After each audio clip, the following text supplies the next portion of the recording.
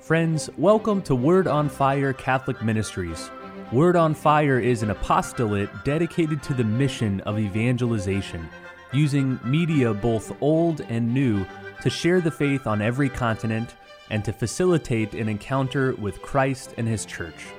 The efforts of Word on Fire engage the culture and bring the transformative power of God's Word where it is most needed. Today, we invite you to join Bishop Robert Barron as he preaches the gospel and shares the warmth and light of Christ with each one of us. Peace be with you. Friends, our first reading for this weekend is taken from the 5th chapter of the prophet Isaiah. Isaiah is probably the prophet we read from the most in the Old Testament throughout the liturgical year. So again, when you have a chance, take out your Bibles and maybe get a good commentary, but read your way through the prophet Isaiah. He is featured prominently in many of the liturgical readings.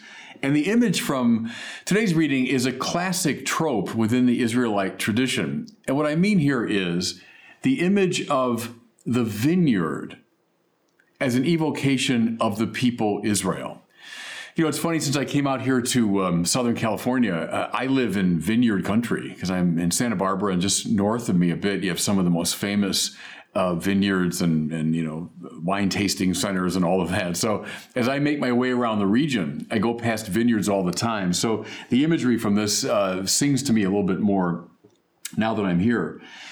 What we have, Isaiah tells us, is a kind of love song between the maker of the vineyard and his vineyard.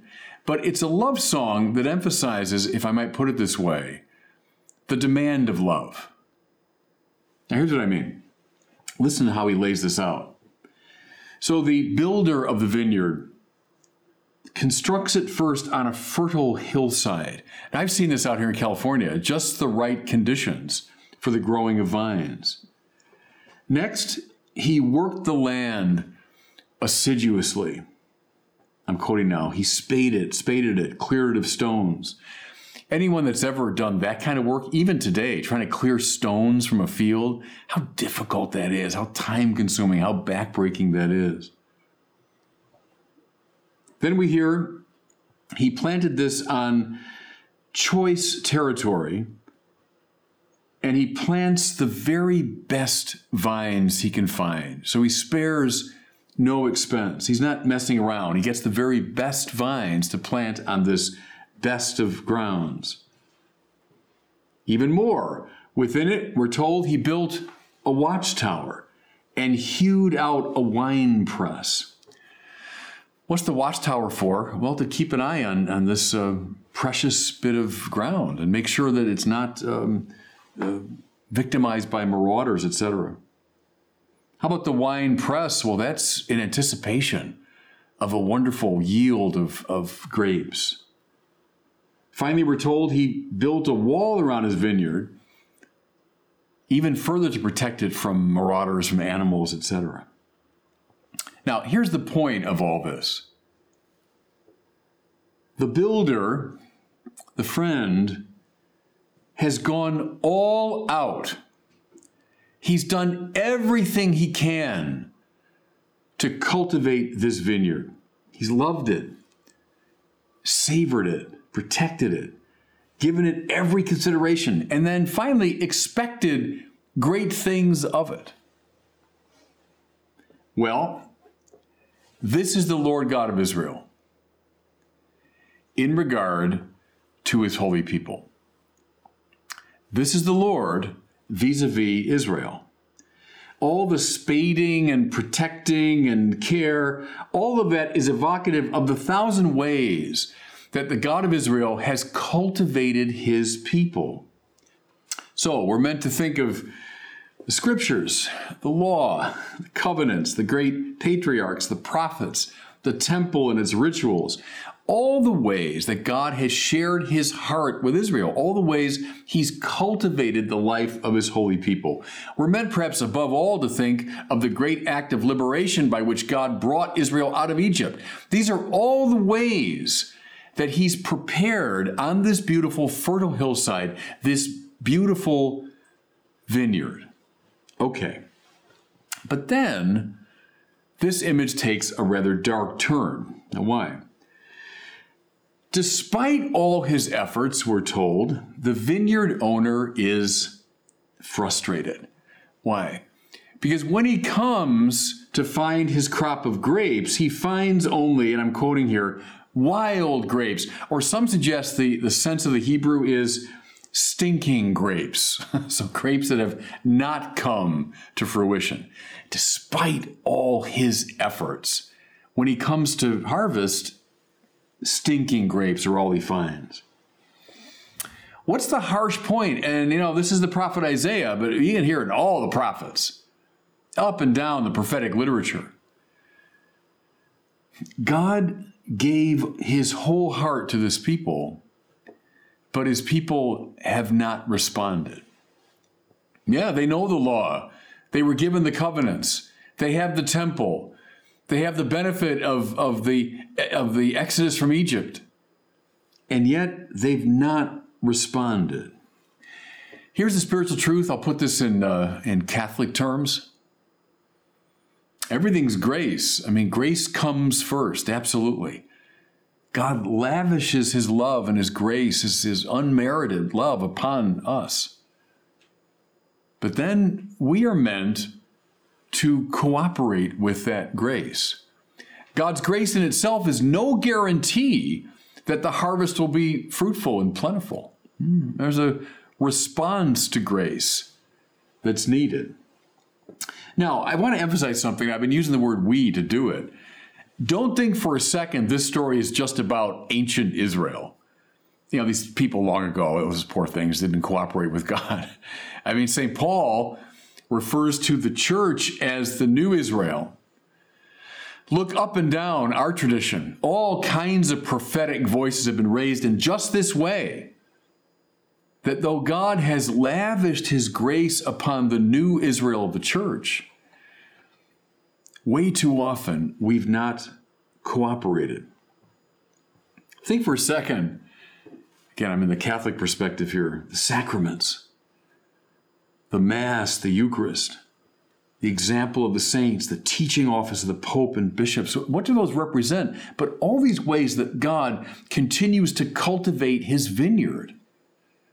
This is the spade work and the removing of the stones and setting up of the wall and the tower and the winepress. These are all the ways that God has lavished his grace upon us. But when he comes for the harvest, will he find good grapes or wild, stinking grapes? Well, it is a question of our cooperation with his grace. Again and again, everybody, the Gospels remind us that something is very much at stake in the spiritual life. We have no warrant to be blasé about it. I'm on public record, and I've gotten some heat for it, for arguing that we may hope that all people be saved. And it's grounded in the Catechism. The Catechism says that in hope, the church prays for the salvation of all. So, yeah, we hope for it. And that hope is based upon the mercy and grace of God. But hope is not the same as expectation. Hope is not the same as, blithe confidence. Not at all. Thomas Aquinas says we only hope for things that are difficult.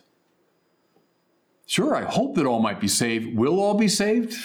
I don't know. I'm in no position to say that. What will God find when he comes to harvest my own life within the church, which he has cultivated in all these different ways? Well, I need to cooperate with his grace. I need to respond. Now, go back to the image from Isaiah. What's the result of Israel's lack of cooperation? Listen, the Lord says, I will take away its hedge, give it to grazing, break through its wall, let it be trampled. Yes, I will make it a ruin. It shall not be pruned or hoed, but overgrown with thorns and briars. So here's this beautifully cultivated vineyard on the fertile hillside that God has given everything to. But when he finds these wild, stinking grapes, there's the result. the whole thing falls into ruin. Now, mind you, I've said this before. Never read this sort of text as God falling into a snit. God is now, raging like a dysfunctional father. No. This is spiritual physics.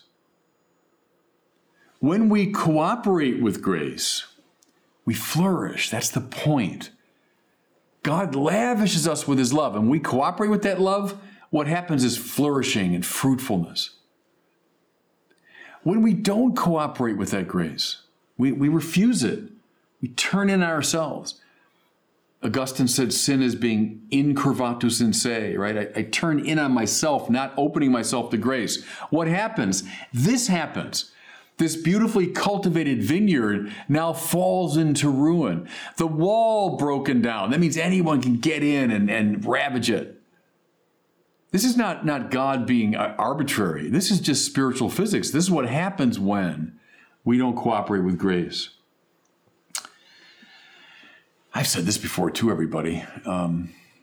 Statistics now over many years have shown something like 70% of Catholics stay away from Mass on a regular basis.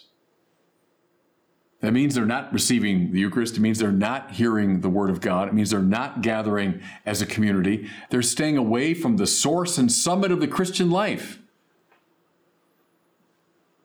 Now, fully 1/4 of our country claims no religion whatsoever. Among Catholics, it's as bad. Among younger Catholics, it's even worse than the general population. Something like 40 or 50% of young Catholics under 30 are now claiming no religion whatsoever.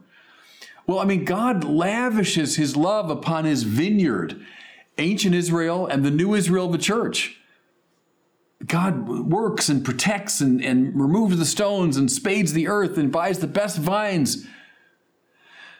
But if we're staying away from Mass in droves, we're repudiating our connection to religion, we're refusing to hear the Word of God, we're staying away from the Eucharist. Remember the Pew Forum study just a year ago? 70% of Catholics don't believe in the real presence. Well, see, all of that is a sign of a lack of cooperation with grace. What happens? The thing falls into ruin. And I mean the vineyard that God's cultivating, the vineyard in each one of us, our own spiritual identity. So as I close, everybody, stay with this image from the 5th chapter of Isaiah, because it's very beautiful, very positive on the one hand. Beautiful how God loves and cultivates his holy people. But it's not a cheap grace. It's not a frivolous love. It's a love that demands and calls forth from us a cooperative response. When those two loves meet, the divine love and the human love meet, then we have the flourishing of this great vineyard. And God bless you. Thank you for listening to this week's homily from Bishop Robert Barron. For more resources from Bishop Barron, please visit wordonfire.org.